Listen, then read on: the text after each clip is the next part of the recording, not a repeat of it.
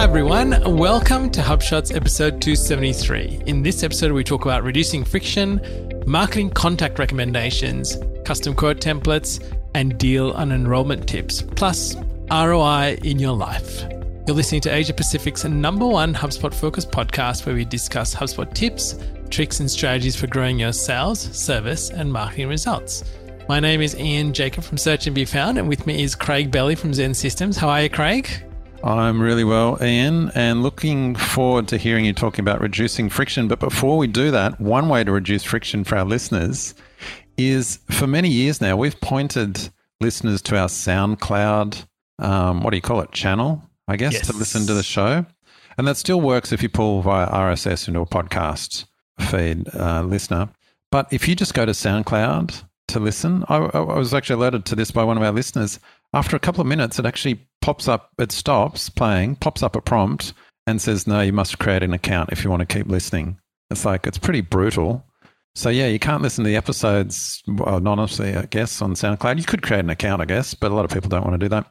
So from now on, we're actually pointing you to our YouTube channel, which we haven't put a lot of love into until recently, but we are growing it this year. But all the shows are there, audio only, and also video recordings. So if you want to see what we look like, you can do that as well. But the audio-only versions are there on YouTube. So the YouTube channel is probably the best place to subscribe, stay in touch with shows.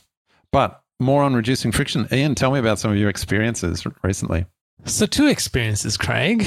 I'm going to talk about a good one first. I was ordering some equipment from Apple recently, and it said if I'd ordered it before 1 p.m., I could get it delivered in the 3-hour window. And that could have been any of the day, but the cutoff was 1 o'clock because there were delivery windows, I think 8 to 12, 12 to 2, and 2 to 4, essentially.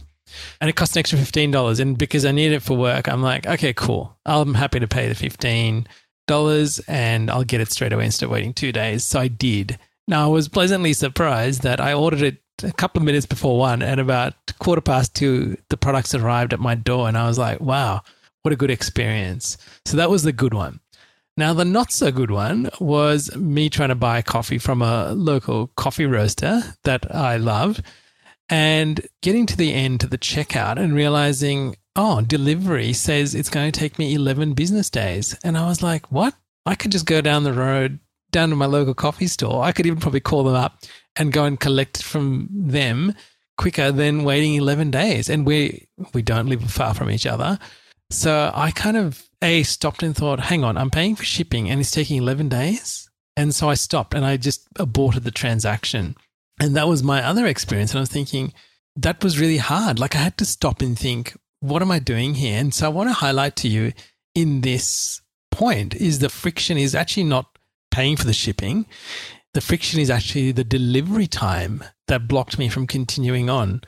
And so I want to ask listeners, is this something where you ask people why they don't buy from you? Is it because you're not providing a bit of information? So I know for a fact, I followed up with somebody that we were talking to, and what they came back to me and said, we were a little bit unclear about how it works because we're kind of offering something different to what other people are offering. A bit like HubSpot coaching. That's what I was offering. And I don't think they really understood how it worked. So it made me understand I need to be really clear with what that looks like to a person because they can't visualize it. And that's just one of those things. So I want to encourage people, have a think this week. Even ask people that you're working for, what are the things that cause you frustration or it kind of stops and makes you think, why am I doing this? Just so you can get and improve your process. I think that's such a good point, and it's going to be a theme of today's show, talking about efficiency and reducing friction, because part of marketing is getting traffic and contacts, but then actually part of marketing is working out why people don't buy. And you don't want to just stop at we've got the Facebook campaign running and that's all good. And then it's someone else's problem to work out, well, actually, why aren't the sales happening? That's actually marketing's role as well. So yeah, really good point. All right, on to our quick shots of the week, Craig. And here are a few items that we have noticed recently. Marketing Hub Professional and above now has embedded attribution reporting within campaigns. A really great feature, all within the one spot. Yeah, we touched on that, I think, a couple of episodes ago, but it's continually improving, isn't it? That's right. Page meta descriptions are now available in the SEO recommendations tool. And again, you've got to have Marketing Hub Professional and above to see this. And the next one, Craig, is a bit of a good story. Well, the app marketplace continues to grow. Isn't this always the case? Incremental improvement. So they're now over 1,000 integrations. A couple of years ago, it was 10, then 20, then we got the hundreds, and now we're into thousands. Well done, HubSpot. That's right. And they've got, I think for this milestone, they've put together like the top 30 integrations that are certified by HubSpot, I believe, and G2. So that's pretty good. So have a look. If you're in your portal, have a look at that list. It's very interesting. All right. And finally, CMS and Marketing Hub Enterprise now have user and team partitioning available on HubDB tables. Yeah, and I think we flagged this last episode. It was coming, so it's available, and we lamented at the time that you still can't partition social channels, but, you know, we wait in hope, don't we, Ian? That's right. Sometime soon. But again, Craig, I guess this is the question, right? What is the importance in the grand scale of things of what is providing value to people? And that's essentially maybe something we're not fully aware of, but something that HubSpot is aware of. So well worth taking that into mind. All right, on to our marketing feature of the week. And we're going to talk about the benefits of marketing contacts. And we've discussed this before on the show many a time. So if you're not familiar with the concept, here's a quick refresher, right? I'm going to go through and then, Craig, you can carry on. You can mark a contact as marketing or non-marketing in HubSpot. That's the first thing, all right? You can have 1 million non-marketing contacts in your portal and not be charged any extra. You only get charged for marketing contacts. So what makes up a marketing contact, right? First one, emailing them. So marketing emails, they're part of workflows and campaigns. And the second one is adding them to audiences that are synced into platforms like Google, Facebook, and LinkedIn for advertising purposes. And so the last part, you're going to complete now, Craig. Yeah, well, that last part, that functionality around emailing, and we're talking about marketing emails here. You can still do one-on-one emails with non-marketing contacts, but marketing contacts can get those marketing emails from, say, workflows, automation emails, or newsletter campaign, things like that. Now, that's actually a lifesaver at times. We experienced that this week. We were importing, I think it was just under 20,000 contacts into a portal. This is a massive portal. So 20,000 is only a small fraction of their overall contact size, but still tens of thousands of contacts, right? So they're importing, we import them in. Now, we never set them as marketing contacts when we import contacts. And the reason, well, I don't think we'd actually done this by design, but we just, as standard, we don't. And we always set marketing contacts separately. We like to think about that. Anyway, here's what happened. Imported them in. There was one workflow we found in the system that was triggered by some properties on an associated record being known. So that's always dangerous. And one lesson there, listeners, you should always be very careful about workflow triggers. And if they're just based on a particular property being known, then that's very dangerous. They normally need to be much more qualified to go into a trigger. Anyway, so this kicked off that workflow for 17,000 contacts. And of course, that goes through, and a member of our team was absolutely freaking out when they realized. But luckily, because none of the contacts had been set as marketing contacts, there was actually only about 100 that they actually got sent an email from that workflow because they had previously been in there and were actually marked as a marketing contact. So I think it went to 100 people, not 17,000. Anyway, so that's a lesson. By the way, folks, we make mistakes. You will make mistakes. As much preparation as you put into, there's always, areas, vectors for mistakes. However, I want to keep them at a minimum. So we've got 3 recommendations around marketing contacts and how they can save you. So first of all, that first one I hope is self-evident. Never set contacts as marketing contacts when you're importing. Always put that in a separate process and be very careful. We actually like to do it manually. We like to actually put them into lists. We'll have a list called to be set as marketing contacts. And then we like to review the criteria just to be careful, because then when you do set it, you can actually check whether that list triggers a workflow. That's the first thing. The second thing is be careful in workflows setting contacts as marketing contacts. So you can actually have a workflow action. Going through a workflow, it can actually set a contact to be a marketing contact. Now, that can be useful in some cases. For example, certain set of engagement criteria that are around the site, visiting things. They might not have been a marketing contact yet. And you go, okay, well, they're qualified for getting an email nurture. I will now set them as marketing. Be careful. Very powerful, with great power, great responsibility. And then thirdly, and this is probably the main one, be very careful around permissions, who you actually give on your team or as users in your portal that can actually set contacts to be marketing contacts. Now, I've got a screenshot in there. You can actually turn that off. And we turn that off for most users, actually in our own agency and also for clients. Most users cannot set contacts to be marketing contacts unless they fully understand the ramifications. Because, and we've been very close to having this happen one time, we're working with a client. This is actually a real life story. Working with a client, they had another agency that managed their Google ads. And that person wanted to create a remarketing audience. And we're like, oh, great. Oh, yeah, we can create that in HubSpot. Yeah, here's the remarketing audience. Oh, we want to add a whole bunch of those. And he just said, oh, so can we set all these contacts so that I can sync them up to Google ads? So I think it was, 10,000 contacts or something like that. One of our team, had they not known better, might have said, oh, yeah, just turn it on. But luckily we're like, no, don't. But if that other agency or people at that client, that company didn't know better, they'd go, oh, yeah, we'll just turn them on. Suddenly 10,000 contacts would have been set as marketing contacts. Billing increased, probably a bit of sticker shock for the client. So look, there are warnings. HubSpot does give you warnings that it will increase tiers and costs and things like that, but very easy to do. Someone that might not realize that could accidentally trigger a massive increase in their monthly bill. So that's the third thing. Just control that very carefully in the user permission. So there you go, 3 recommendations with marketing contacts. Very good ones too, Craig. Because I had the same thing this week with someone in sales saying, oh, why can't I set these as marketing contacts? And then we explained. So now they're aware of the process. And so now we're actually going to give them access to do it. But now they understand the implications of it. So it's a good thing to do across the team and across your customers to understand the implications of marketing contacts.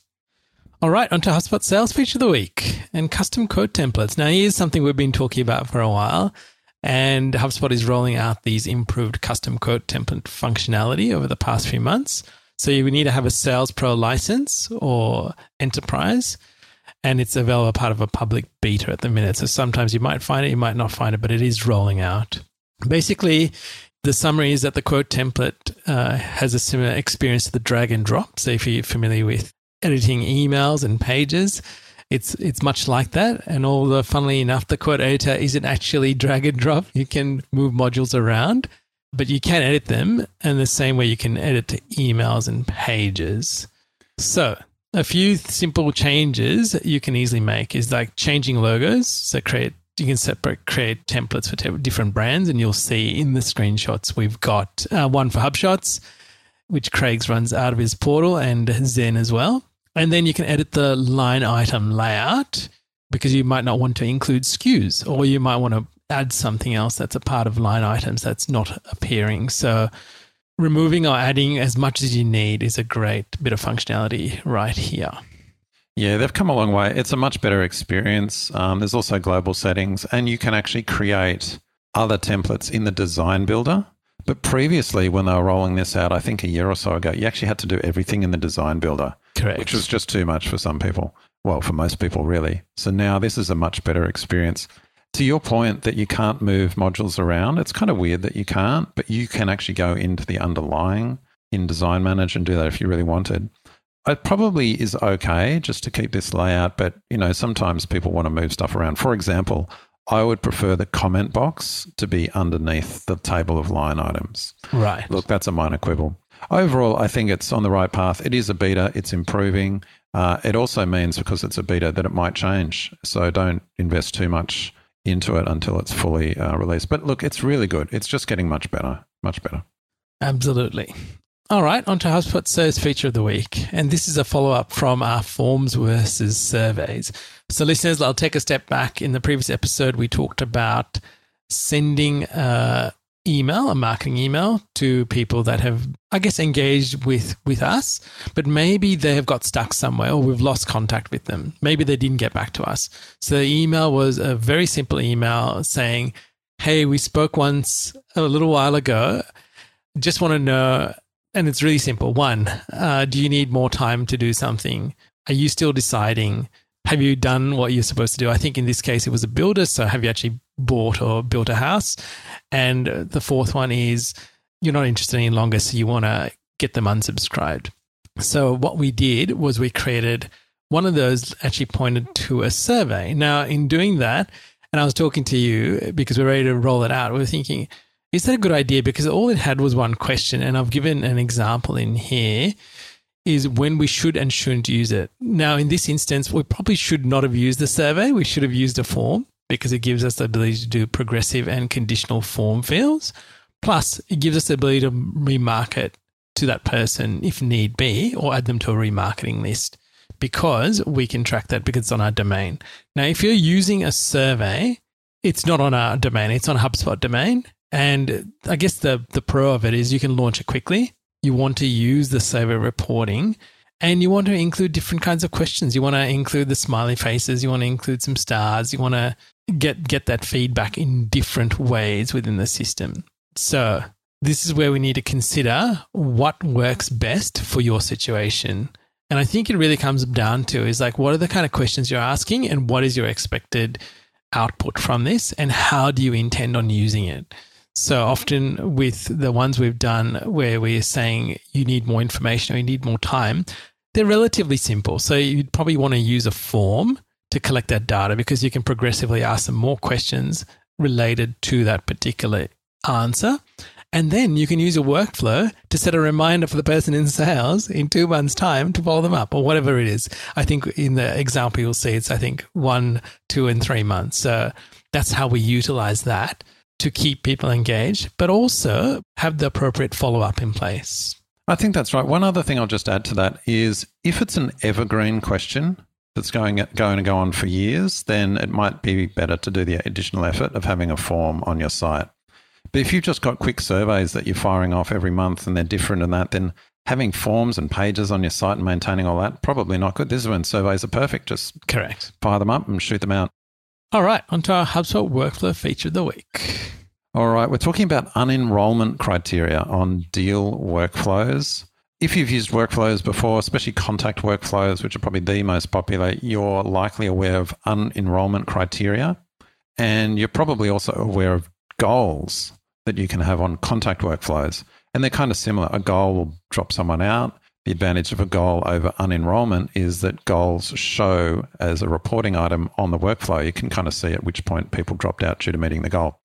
Whereas unenrollment is just something that sits in the background and kicks people out of the workflow if they meet that unenrollment criteria.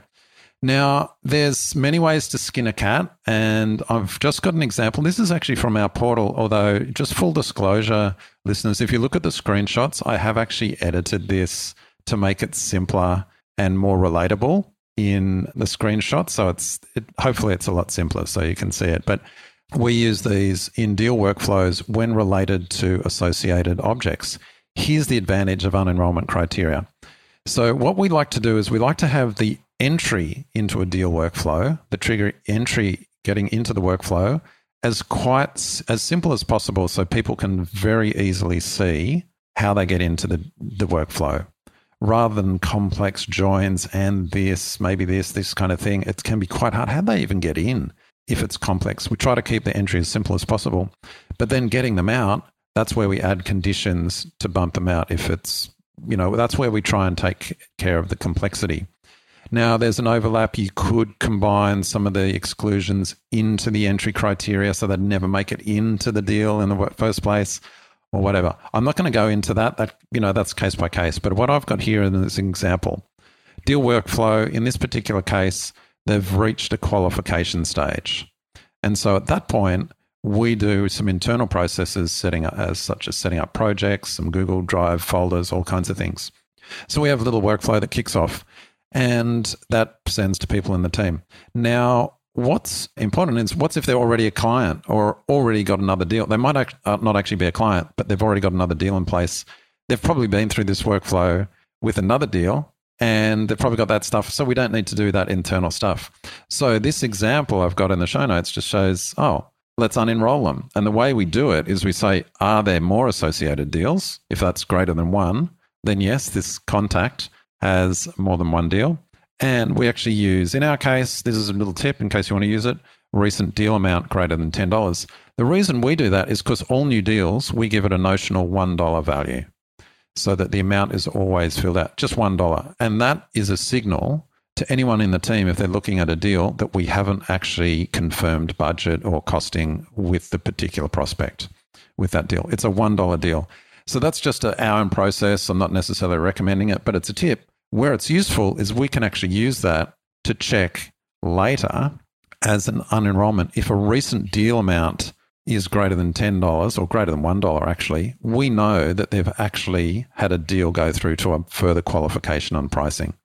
So we drop them out of this deal workflow because it's already been set up. So I'm just giving you these tips. These are real world tips of some ways that you might use unenrollment. The functionality, I'm sure you get. The great benefit of unenrollment criteria in deals is you can have associated objects. So not just deal properties, but contact properties associated with a deal. And further bonus, you can actually choose things like associated tickets. So another option you could do is if a contact comes to a particular stage where they're being onboarded, create a service pipeline, a ticket pipeline. You could actually check that as a way to get them out of a particular deal internal notification workflow. Have I confused everyone yet by making it complex? See the screenshots in the show notes and it all makes sense. The whole takeaway that I want people to get from this is that unenrollment criteria on deals are particularly powerful. They can have multiple criteria and they can be across multiple associated objects. So a lot of power there, allows you to keep the entry criteria simple, take care of other areas to get them out of the workflow as part of unenrollment. And if you haven't signed up for the show notes, you should, because you will be able to follow through and there's some great screenshots, so it makes more sense with what we're talking about. All right, on to our insight of the week, Craig. ROI in life. And I think we were discussing this. How we started the discussion was about saving time by having the right tools and processes, right? And so listeners, Craig and myself, we have both progressively over the years been upgrading our equipment to do things quicker and better. And that's really why we invest in those systems and processes. And we have tried to keep things similar. That's another thing we've done. We've kept things similar to near identical to reduce the complexity of our workflows. So when we're troubleshooting things, we can troubleshoot together because we have the same equipment, the same processes. Makes life so much easier. So really want to highlight two key areas here is one, better systems and then better tools. And this is, we're talking about hardware and software. So I'm just going to tell you some of the things that we have used, and these are just a handful of things that we're doing. For example, recently we have upgraded our computers. So we're now using the latest M1 MacBook Pros. So things are so much faster. The cameras are better. The sound is so much better. We just get things done quicker because we've got better processes. We've just recently updated our web cameras, so our webcams. So if you haven't seen it, go to YouTube and have a look at this episode because we've actually both got new cameras and we're using the Luminar webcam. And it says it's the world's first AI-powered webcam. And it's been really interesting because like anything, it's constantly being updated. It's a bit like HubSpot. There's constantly software revisions, but to date, it's actually been a really good experience, has it not, Craig? It's been great. And it's just so good that someone's managed to get artificial intelligence associated with a webcam. That's right. Next, there'll be something like blockchain-powered webcam, to get all the buzzwords in there. But look, they're great. It's really good. That's right. The next one is microphones. So we've upgraded, you've probably seen over the years, we've upgraded our microphones. And we upgrade to Rode microphones. And we have different kinds of Rode microphones. If you watch the video, you'll see us using one that we specifically use when we're recording the podcast. We have other ones that are lapel mics or video mics that we use while we're recording face to video and so on. So we use different mics for different purposes, but really great. And I love it that it's an Australian product. So well done to Rode. Next thing is our mobile phones. So we're constantly on our phones. It gives us connectivity, gives us greater speed. So I know, Craig, you resisted upgrading for a long time. And I remember when you upgraded your phone, you went, wow, this is so quick. That whole thing made a massive difference to you because of the speed of getting things done, the speed. And I remember you saying, wow, everything loads so quickly. You save so much time. So that was just one instance.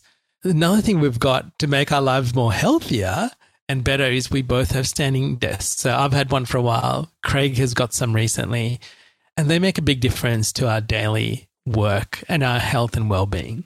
Lighting, we use Elgato lights. So again, these lights, we are able to control them from our app on our computers, on our phones, which is fantastic. It's connected. We can adjust the temperature. We can adjust the intensity.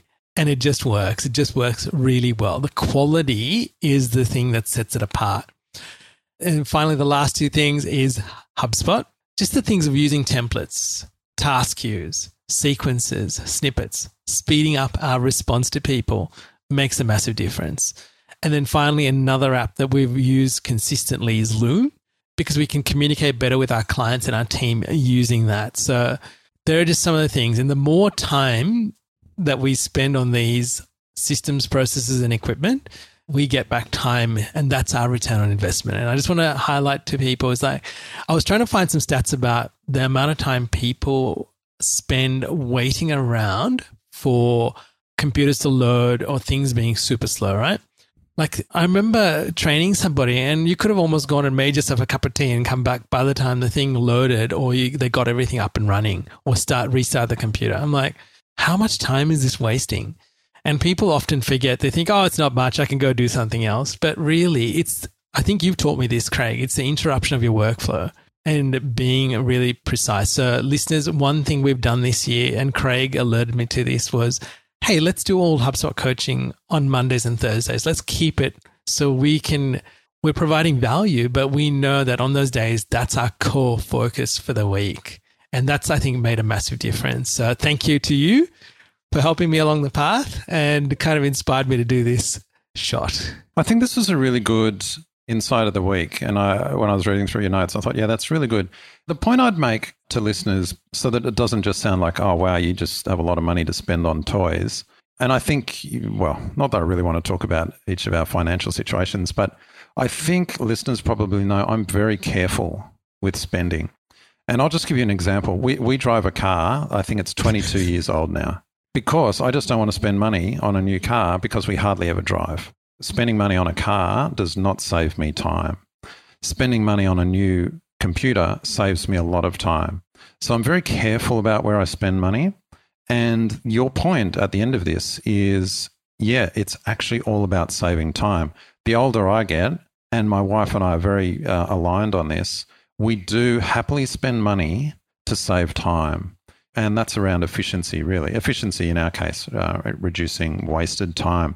And that's why at the start of this episode, when you talked about spending a bit of money to get something delivered to you in an hour, other people would say, oh, that's a waste of $15. I can just walk down to the shop and get it myself and save $15. Well, if that takes you an hour, you've essentially said my time is worth $15 an hour. So you weigh that up. Now, we've only got so many hours in the day where we're actually productive. So you can't expect to spend money and get 24 hours of productivity. So there's limits to this, but be very, very thoughtful about how you use time. How does this relate to HubSpot? Well, as listeners probably know, we've got enterprise HubSpot in our firm because we've used it not only because we want to be experts for our clients, but also we use it within our agency. We're extremely efficient. We focus a lot on processes, and that comes at a cost. HubSpot Enterprise is expensive. It's very expensive. Yet I've weighed that up, and the time it saves, even at our small size, is worth it. And as we scale to more people, it's actually going to compound. There'll be asymmetric returns on that.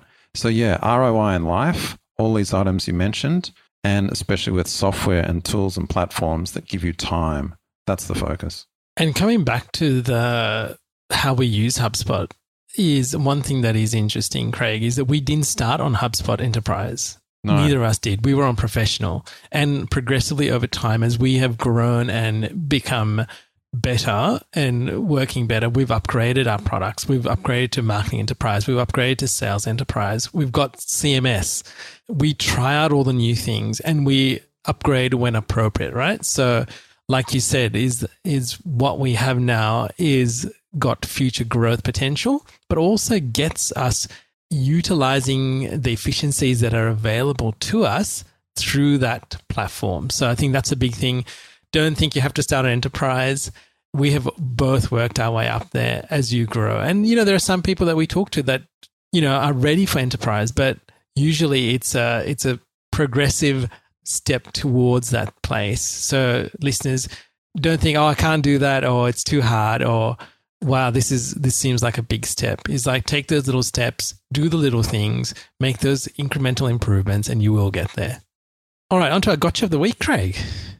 Just a quick recap on attribution and cookie consent pop-ups. Last episode, we talked about a client, large retail client, where cookie consent pop-ups were causing all kinds of attribution with their Facebook traffic.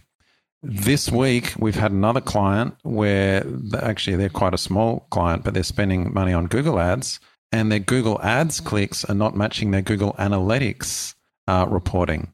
And so a lot of investigation. Finally, they've actually got a Wix site. Don't ask me. They've got a Wix site, but it had cookie consent pop-ups that were showing, and that because the pop-ups were there, people weren't clicking to consent. And so Google Analytics was not recording. So that was the discrepancy. So the big impact on attribution. One side, Google Ads is saying, yeah, sending you all these clicks. On the other side, Analytics is saying, no, you're not. So very confusing for the client. Another example of cookie consent being such a problem for no benefit. Anyway, they're based in Australia. So another case of, turn them off. You don't need to show them in Australia. Turn them off, problem solved. So just another reminder on attribution and cookie consent pop-ups there. Now, I do have a link when you put this in, Craig. I went actually searching the Wix documentation because we have another client using HubSpot and uses Wix, not with this problem, but we've had problems with forms and stuff. But it was really interesting. I discovered an article that talked about the pros and cons of displaying cookie banners on your Wix site. Now, it was well done, but really it does not mention anything about attribution. And this is what we want to highlight to people, is that no one really looks at attribution until it comes to when people are trying to understand where their money is going, right? And so people do things or make choices along the way that is sometimes easy for them without understanding the end implications. And so we are together discovering this across multiple clients where people make choices along the way.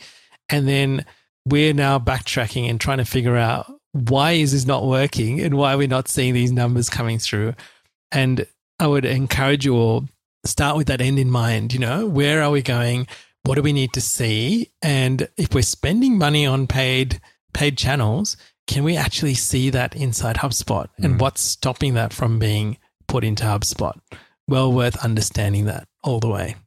Okay, on to our thought of the week about risk management versus efficiency. And here's another good story. Yeah, look, I'm just going to quickly touch on it because I know we've come to time in the show, but the show notes, I go into this in more detail. Client, large enterprise client. We're actually in the middle of a migration from Marketo over to HubSpot Enterprise for them. One of the key things was getting a Salesforce connector in place because they've got Salesforce. We started those discussions back in late November, December. It's almost 3 months later, and all we need to do is get the connector in place. And in fact, all we want is a one-way sync initially from Salesforce down to HubSpot, so it can sync down all the properties and create them in HubSpot. Anyway, months later, it's like a hot potato internally. People don't know what to do. We're like, well, we've sent you all the documentation. Do you want to chat about it? Whatever. No. Big risk management piece, all change management committees, all kinds of things. Can't actually get a person to take ownership or make it happen. And so it's risk management gone mad in a way. Now, this is $1 billion organization. So Salesforce is key to their business. I'm not saying, just turn it on and hope for the best. Of course, it needs consideration and thoughtful integration preparation. However, it's gone to the extreme where now they're in a position, they've actually outsourced it to an external Salesforce consulting company to look at enormous expense. I don't know how long, and no time frame even mentioned yet. And so now we've got a situation where risk management is actually causing hurdles to the business because we can't actually sync contacts back from HubSpot and let their sales team know about new leads. So on one side, you've got, look, we've got to protect Salesforce because, maybe they've been burnt before and a connection mucked up stuff in Salesforce. Sure, got to protect that. That's risk management. But on the other side, it's like, it's gone so extreme now that actually Salesforce are not getting leads. They're missing out on opportunities. And so my point is, here's the key takeaway. Why do I mention this? Because are there sales and marketing processes that you currently have that need to be reviewed so that they don't become hurdles later? Integration is fundamental to businesses these days. So on the sales and marketing teams, if you're in charge of that, you need to be thinking about that now. You need to be thinking about integration points. You need to be thinking about the future and getting processes in place now to accommodate that and lubricate it for efficiency later. I'll leave it there. Some more notes in the show notes if you're interested. And Craig, you've put a very interesting image, which kind of explains the situation. Yeah, just perfect, isn't it? So well worth having a look. All right, finally on to our quote of the week, listeners. And you probably know I love Formula One, and I discovered a book that a person called Adrian Newey, who is he's probably I would say in our lifetime, he's the world's greatest Formula One designer. And so the book is How to Build a Car, not that I'm building one, and it says the autobiography of a world's greatest Formula One designer. I'm going to read out the quote, and then I'm going to explain to you why I think this fits with the show. So it says, people ask me if I feel guilty about Ayrton, and this is talking about Ayrton Senna. I do.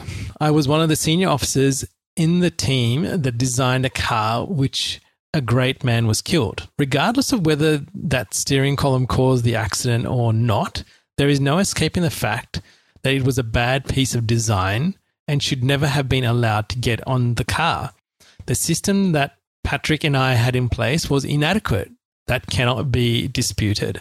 Our lack of safety checking system within the design office was exposed. And in light of this show, I wanted to say that what we're doing in HubSpot is not life and death, but it clearly shows here, a bad piece of design could have been a workflow, could have been the entry criteria into the workflow, was not properly tested. The systems that we go through to test and verify things, we're not using the testing capabilities inside HubSpot to test the entry criteria and workflows. We're not testing to see how a page looks when it's on a mobile device. It does become an issue, right? And so how do we have these safety checking systems in place when we are doing our work? And in this case, it's a car. But for us as business owners, marketers, salespeople, what are we doing to have that safety checking system in place?